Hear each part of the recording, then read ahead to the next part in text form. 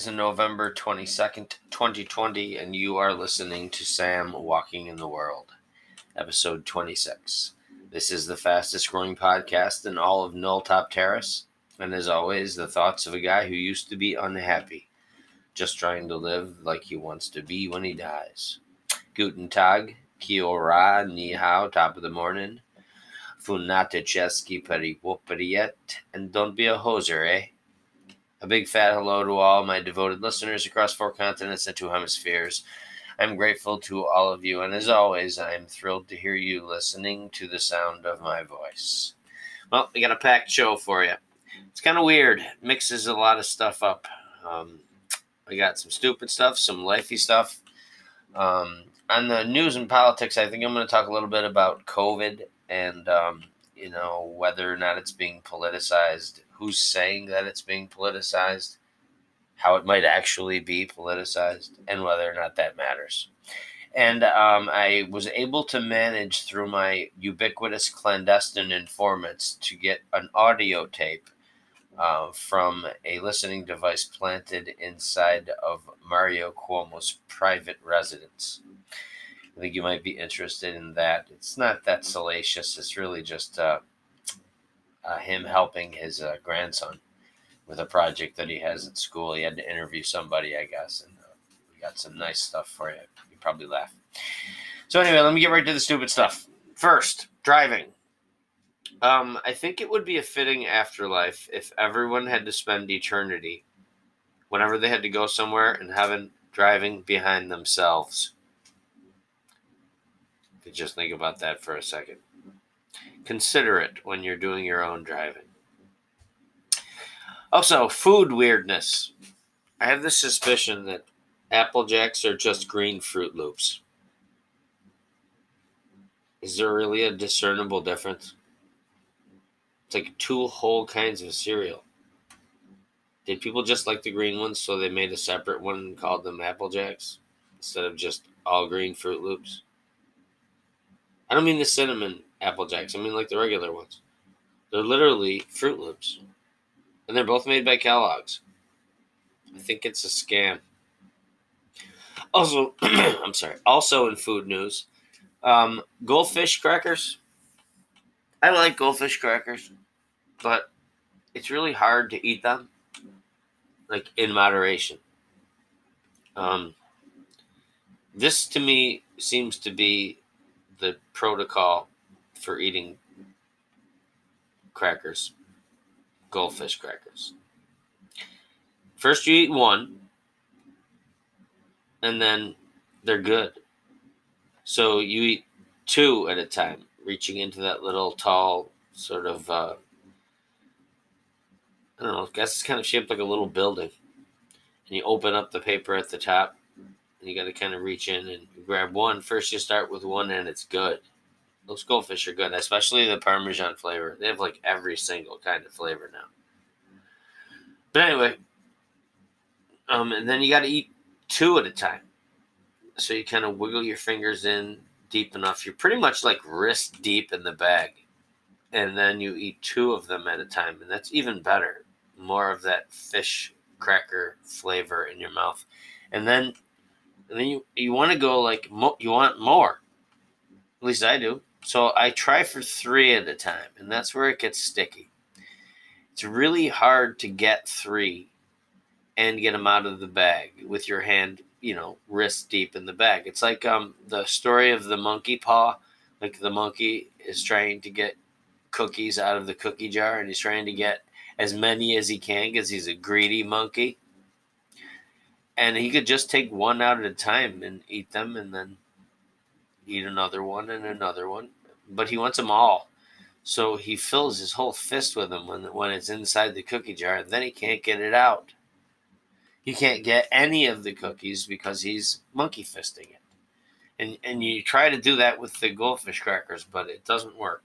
So then you just open up the top of the bag all the way and kind of make it like a chute, and then you just dump it in your mouth. And the bag is gone in like 5 minutes. And it's good. It's kind of gluttonous, but it's really good. And so I generally see them and know I would like them and then don't buy them. That's what I have to say about that. Okay, now moving on. Remember cigar store Indians, like in front of like tobacco shops, pipe places. There's like a wooden carving of an Indian, Native American, to be politically correct. But they were called cigar store Indians, and they would just always be standing in front. And I was driving down a city street, like down toward downtown in the city, and not in a very good section. And you know how you know it's not a very good section? The convenience stores are independently owned. Like, you're not going by a Speedway or a Fast Track. You know, they're called things like such and such Mart Deli. And I was driving by one. It's actually called the West Side Market, I think. And it's just a storefront facing the road. And it's kind of seedy. You know what I mean? There's nothing fancy about it. It usually has a lot of products that are cheaper. But you can usually get what you want in there, but you got to go through the experience of going into an independently owned market, convenience store, corner store they're called.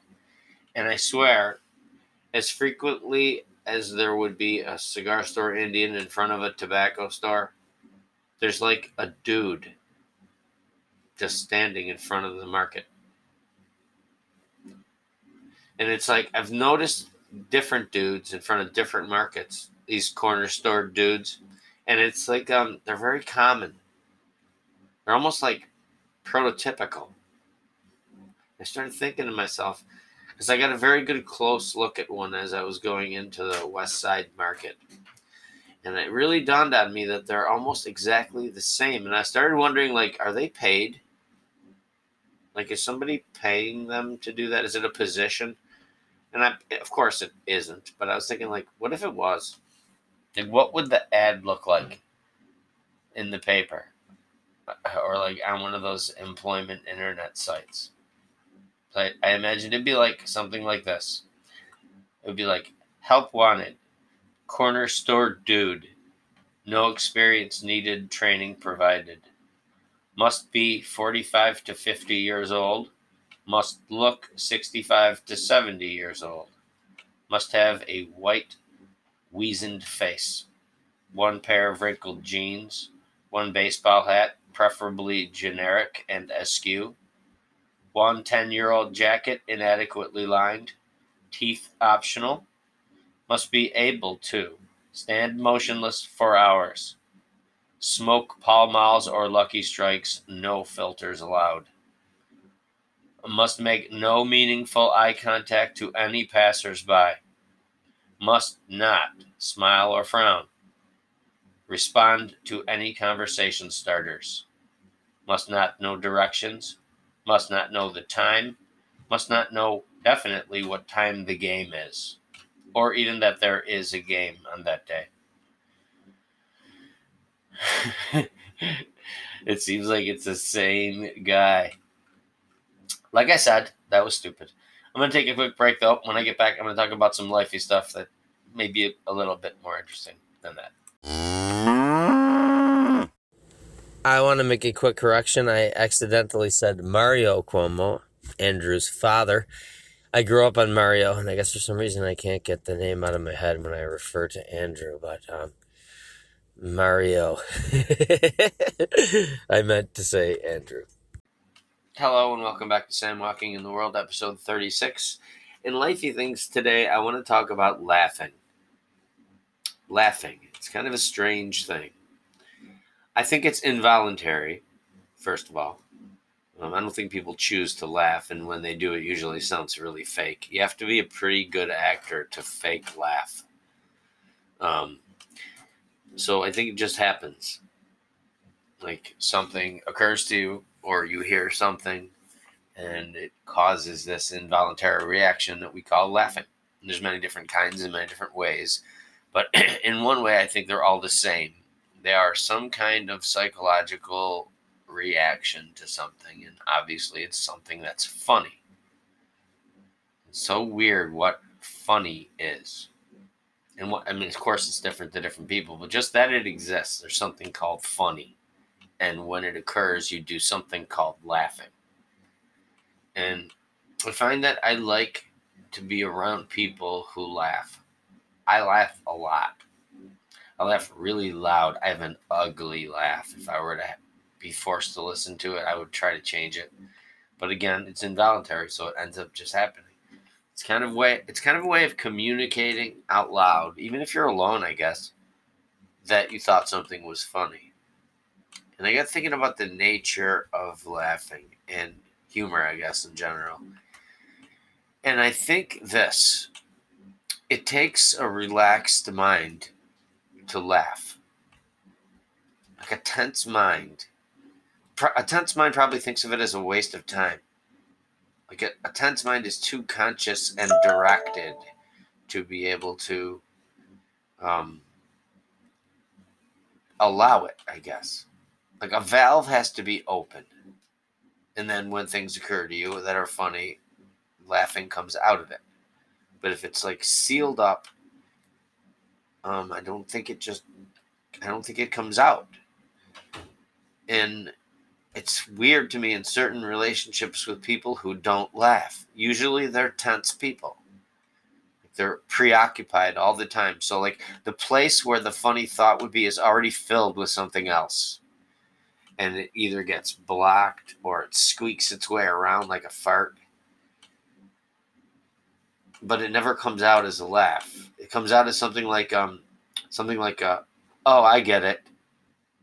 You get it. You get it. Obviously, you don't really get it. I mean, maybe you understand the construction of the joke. There's a big difference between understanding the construction of the joke and laughing because it's funny. Like there's some kind of blockage in there. And I feel bad for these people because they're missing so much of the good stuff in life. You know? It's like doing something that feels really good without the release, so to speak. I'm gonna keep this PG. So I just don't understand people that don't laugh. I feel like it definitely speaks to their general state of mind. And I'm not saying you want to be silly. Being silly is always trying to be funny or always trying to be goofy. And I think silly is good sometimes. But silly is more about a mood. And something funny can put you in a good mood. Like you could be in one mood and then something funny would happen. Like maybe you're watching television or something, a cartoon or something. And then something funny happens and you just start laughing and it changes your mood. But you at least have to have that like funny valve open. And so things occur to me all the time and I'll just start laughing by myself. And then I'll share them with someone else and then usually they'll laugh. It's kind of nice. It's almost like a way of communicating and connecting without words. Two people both watching something and both thinking it's funny at the same time and looking at each other. Like it sounds corny, but those are, I think, precious moments. And I think I would advise, my humble advice, whatever it's worth, I would advise anybody that knows anybody that doesn't laugh to try and make them. I don't know what kind of massaging is required. You got to get them in the right mood first. I don't know, maybe alcohol has to be involved. Not for kids. But I don't know. I just don't get it. And so I feel very lucky, I guess. It's one of the things I'm grateful for in my life is that I find things funny and I laugh really hard. My mother laughs really hard. I'll never forget being in her kitchen and must have said something funny enough that she started laughing so hard she had to hold on to the kitchen counter.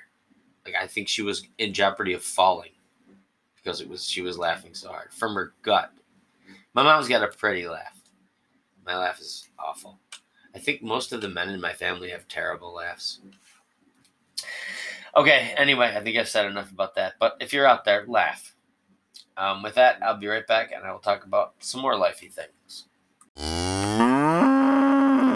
Hello and welcome back to Sam Walking in the World, episode 36.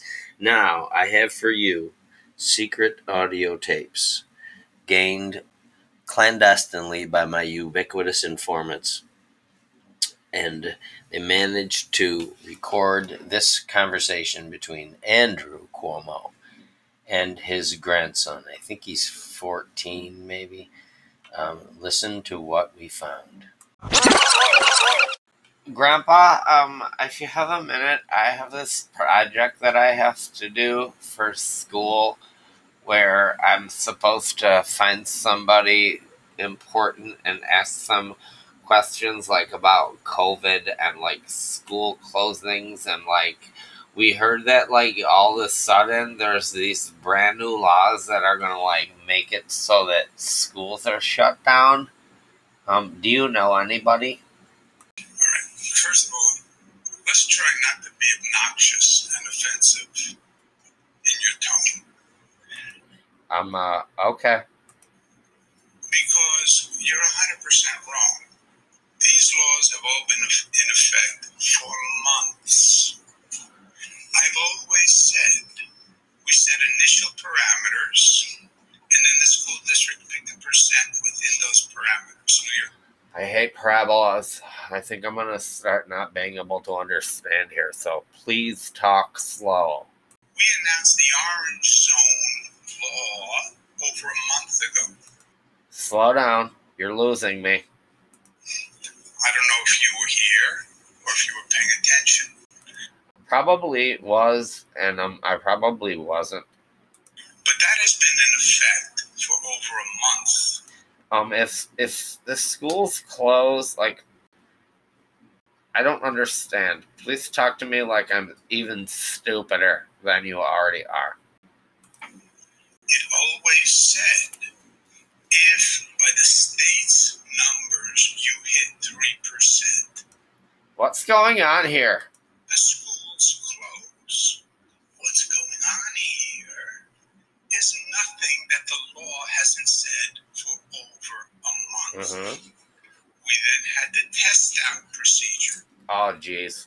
I'm so bad at tests. My teacher says I have I'm not a good test taker. If you were paying attention, you would have known we closed the schools in New York City 2 weeks ago. I think I remember that. Remember when we did an orange zone and a red zone in Brooklyn and Queens? Remember Queen Latifah? She was in like that group Salt and Pepper. Or I'm sorry, Salt and Pepper.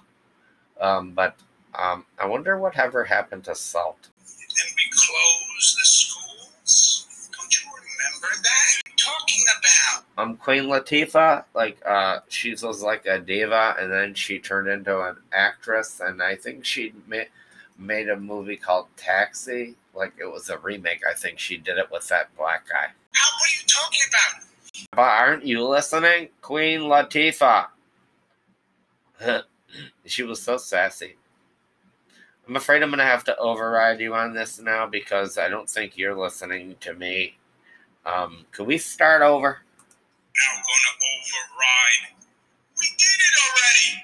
That's the law. Are you allowed to like make up any kind of zones you want and like name them by colors? An orange zone and a red zone. Follow the facts. You're confused. Let's ask Christopher Walken. Mr. Walken, do you think that schools are going to close? The schools are open. See, Mr. Walken thinks that they're going to be open. I don't really care what you think. Okay, let's change the subject.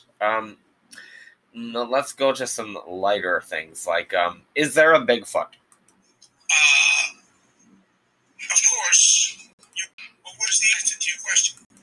I think, yes, there is a Bigfoot. I think I saw him with the mayor's wife walking in Central Park. What is the answer to your question? Why does the state close the schools? I feel like I'm in an Abbott and Costello routine. All right, I think maybe we should cut this off. I'm not really getting as much out of it as Mom said I would. So, but you did everything you could. So, thanks for nothing. Bye, Grandpa. Welcome back to Sam Walking in the World. That was something, wasn't it? Very revealing. Now, as I transition into the news/political portion of the podcast, I want to continue talking about Andrew Cuomo. Andrew Cuomo is a living, breathing example of why, whichever side you're on, you don't want one-party politics. It is entrenched so deeply that accountability has practically vanished. If you just examine the way New York State is run, it's perennially in debt. It has problems in its major cities, especially New York City. Its school districts, at least their city school districts, are all failing. There's just no accountability. For Andrew Cuomo to talk about how something gets politicized, this is a man who has spent from his first day of birth entrenched in politics. Andrew Cuomo has known nothing outside of politics. I wonder if he even has an idea of what actual reality is. Because, they say in politics, perception is reality.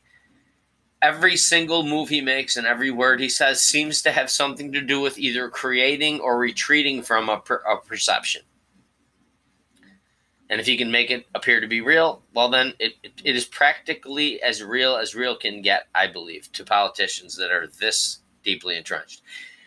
For him to talk about politicization of something, he is so saturated with politics that if you wrung him out, you could fill up a politics swimming pool.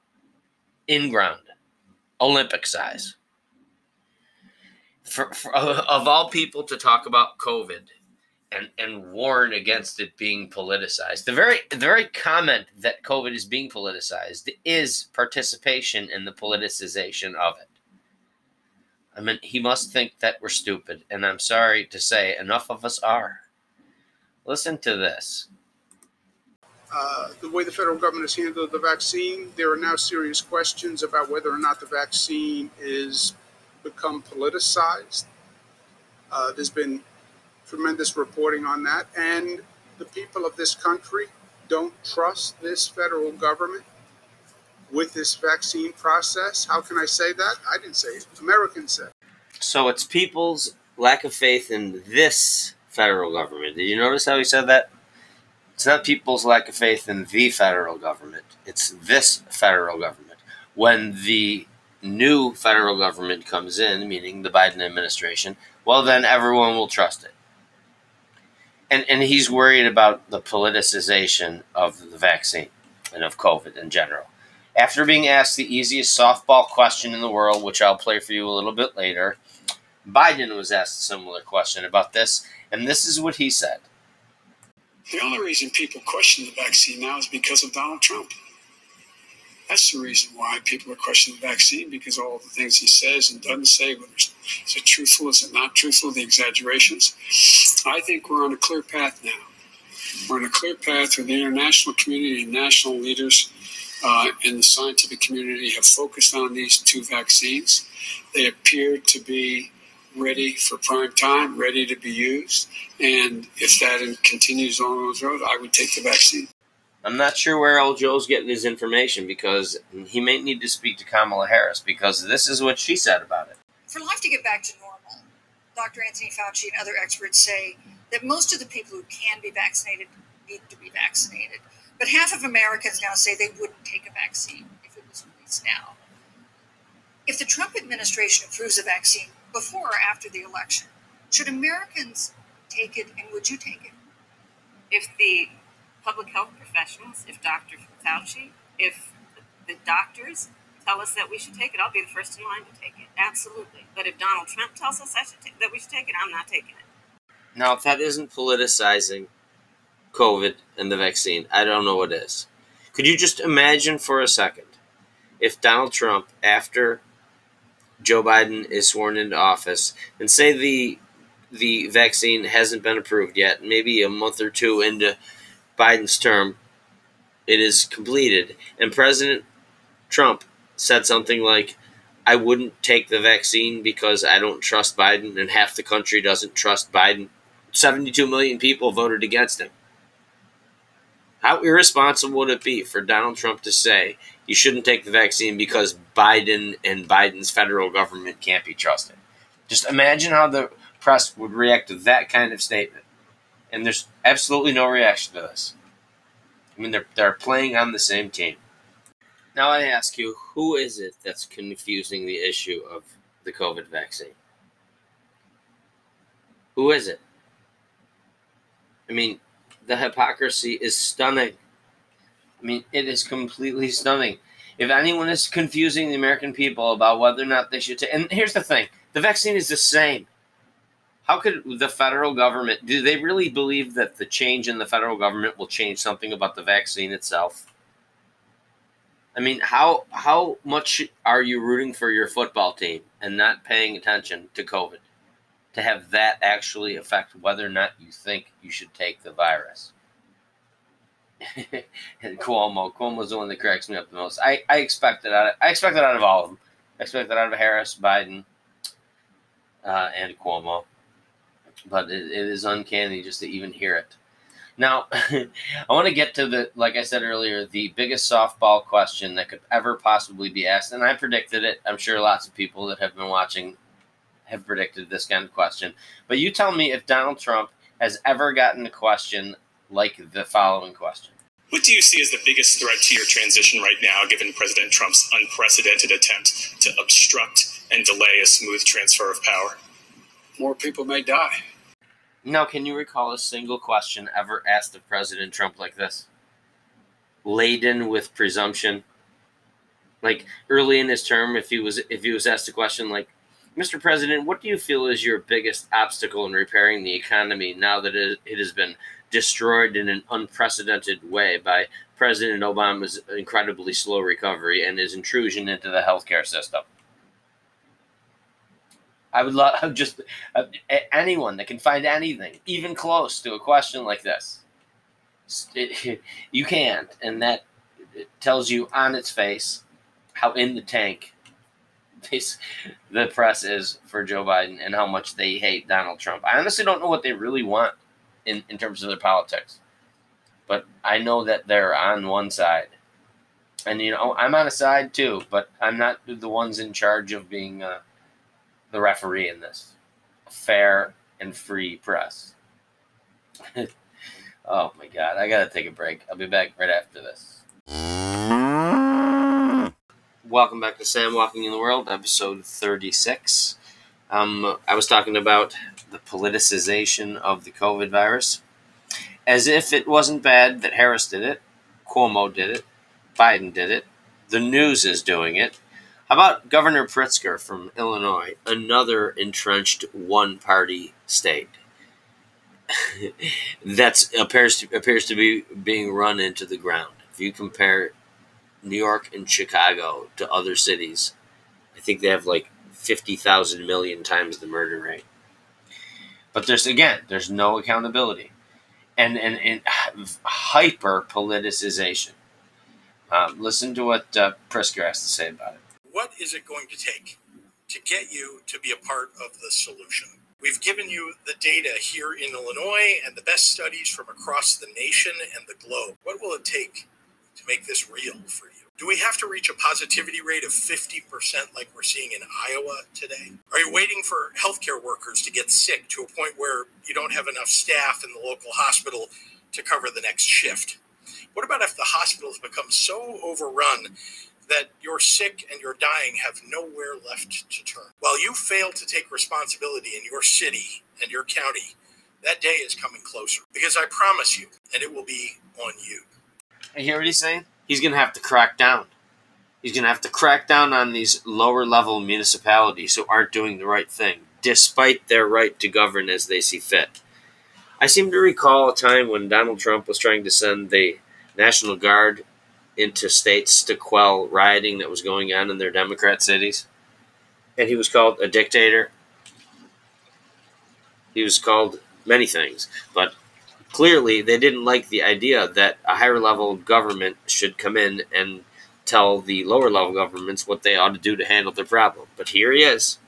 And he's weaving the COVID vaccine and virus into it. Okay, he's not getting what he wants from his lower level municipalities, and so he needs to tell them that they're killing people. And if you don't believe me, listen to this.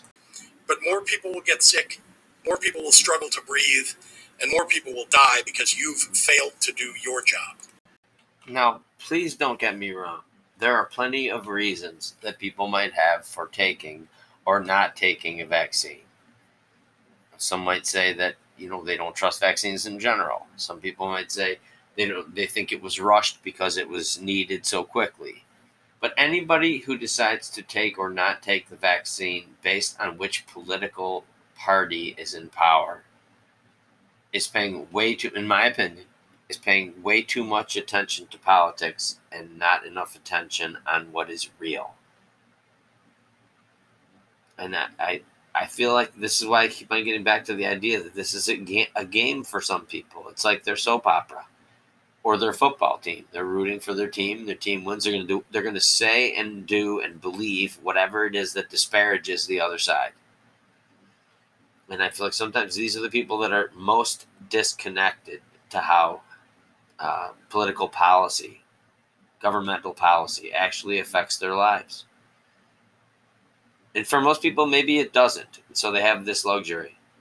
But in the case of taking or not taking the COVID vaccine, I think it's incredibly irresponsible for what these politicians are doing. And they seem to not care about it at all. And they're heated and facilitated by the media. The media is also playing this like a game. And I was just thinking about it this morning. There's a lot of money in it. I bet I'd be a great liberal. I bet I would be able to articulate all the positions. I would be able to work up defenses for ideological attacks that might come from the right. I might even be able to make some money. Write speeches completely filled with things I don't believe for people who I don't admire and be rich. Get in front of a camera and say things that I know are demonstrably untrue, but it's because that's what people want to hear. Well, at least I promise you, this is actually what I believe. And I hope that I, in your mind at least, focus more on actual policies, events, reality, which is, of course, affected by politics. But I think politics is downstream from my concern for what's actually going on. And with that, I believe I've said enough. So I will stop bending your ear now. And as always, I thank you very much for listening, and I really mean that. And until next time, I will see you.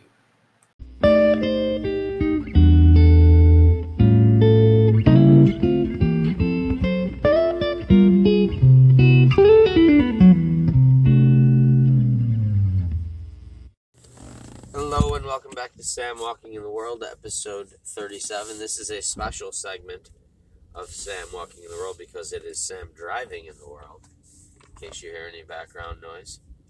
I'll do my best to keep this PG-13, so I don't want to give anyone the finger over the air. So I'll drive carefully and patiently. But I wanted to talk a little bit about Thanksgiving because I was thinking about it. Whenever you run into people as it approaches Thanksgiving, everyone talks about what the basic question is pretty much like, what are you going to do for Thanksgiving?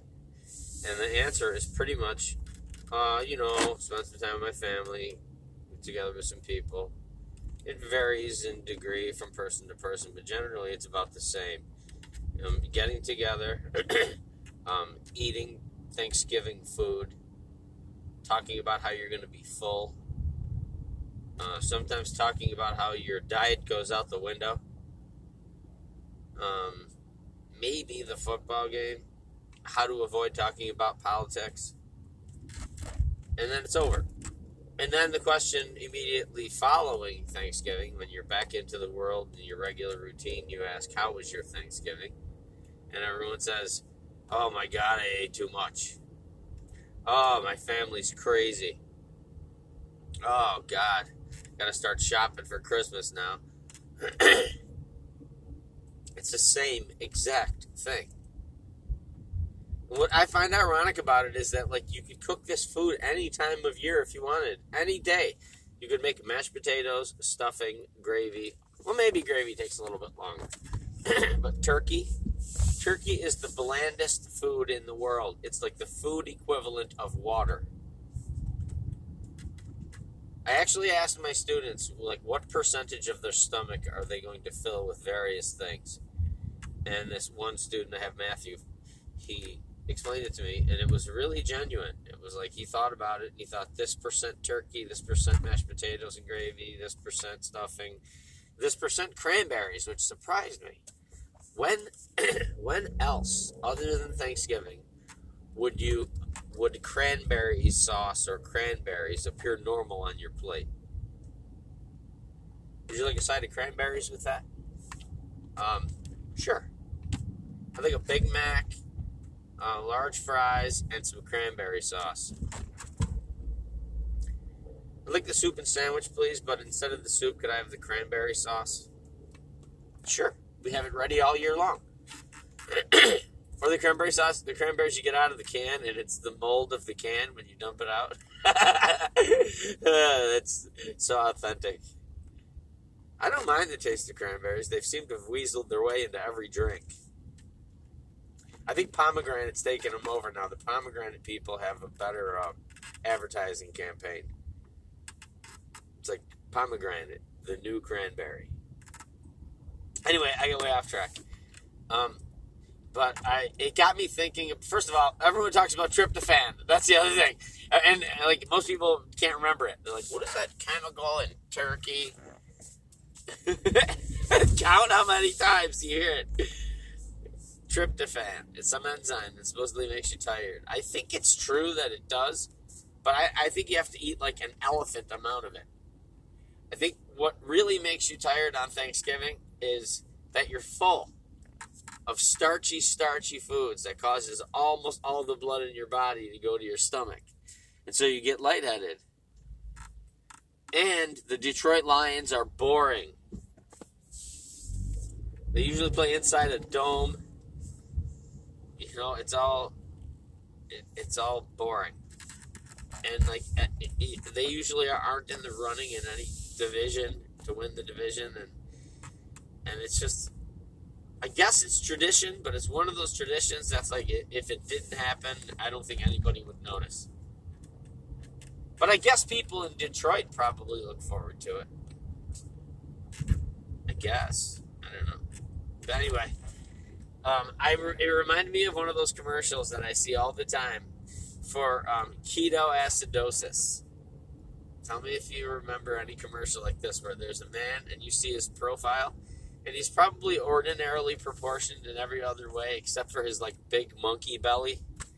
It's like it goes from just above his belly button and it kind of slopes out and down to the bottom underneath his belly button. And it looks like the guy could be in shape. He's like an eyelash away from getting in shape, but he can't because that part of his body just won't have the fat go away. And they say something like, I think it's called insulin resistance. If you have fat in a certain place for long enough, it's really, really hard to make it go away.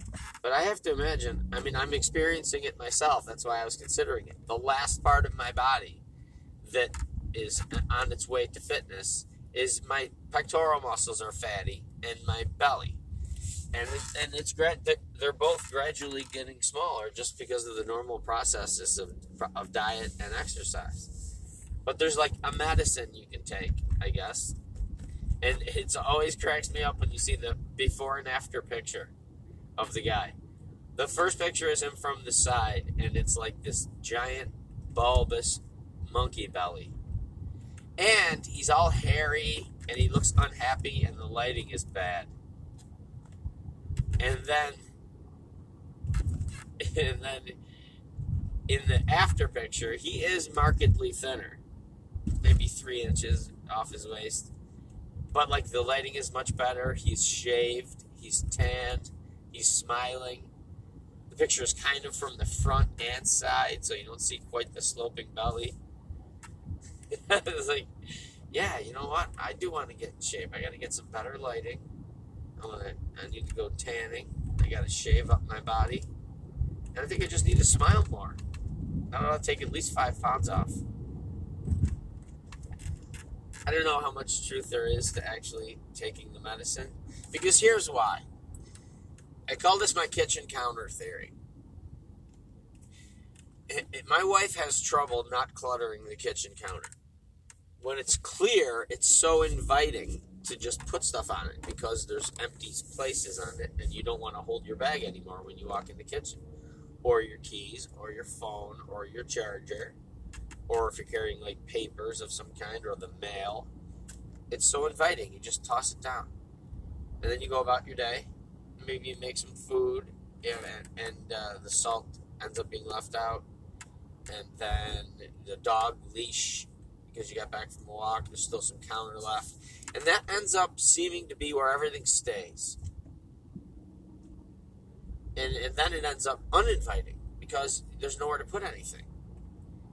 And it draws to mind whether or not there are places for that stuff that's on the counter. If you get yourself in the habit of putting that stuff, at least eventually, I can see just when you first walk in, I love that. And I am a big proponent of just dropping things. I talked about that in another episode. Just drop it. But then you have to be in the habit then of when you cross its path again and you don't have anything to do, putting it in its place so you kind of regenerate the open counter. And I got to give kudos to my wife on this for the last, I don't know, we took all the stuff we don't use and all the old stuff and spoiled stuff out of all the kitchen cabinets. We did it selfishly because our daughter's coming home and she's an amazing cook. And so we want it to be as inviting a kitchen as it can be with everything where she can easily find it. I'm not kidding. She's not like, oh, so-and-so's a good cook. This girl could cook professionally. And it's not even like her major interest. She's good at everything, though. And I'm not just saying that because she's my daughter. Because you know what? She's not my daughter. She's my stepdaughter. So I at least have one degree of objectivity.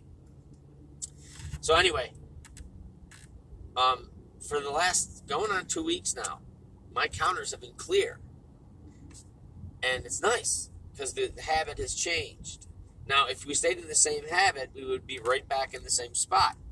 The cabinets would be cluttered with like 4 different kinds of confectionery sugar that we don't use. Oatmeal that's like 3 years old. Some stuff like just breadcrumbs. We had 4 kinds of breadcrumbs, flavored, unflavored, original, in those Quaker-shaped boxes, the round containers. They just do nothing but take up space. So if we went back to our old habits, they would all get congested again, the cabinets, and so would the counter. But we haven't. And I'm really practicing the idea of let something sit there for a while, kind of an OCD check. Let something sit there for a while and give it the opportunity to be moved. Instead of immediately going, hey, are you going to leave that there? And my wife has been up to the challenge and has put things back. I think she has now found the utility of following that habit. And plus, my daughter is more likely to cook. And so, it was a garbage truck I just drove by. And so, what does this have to do with ketoacidosis?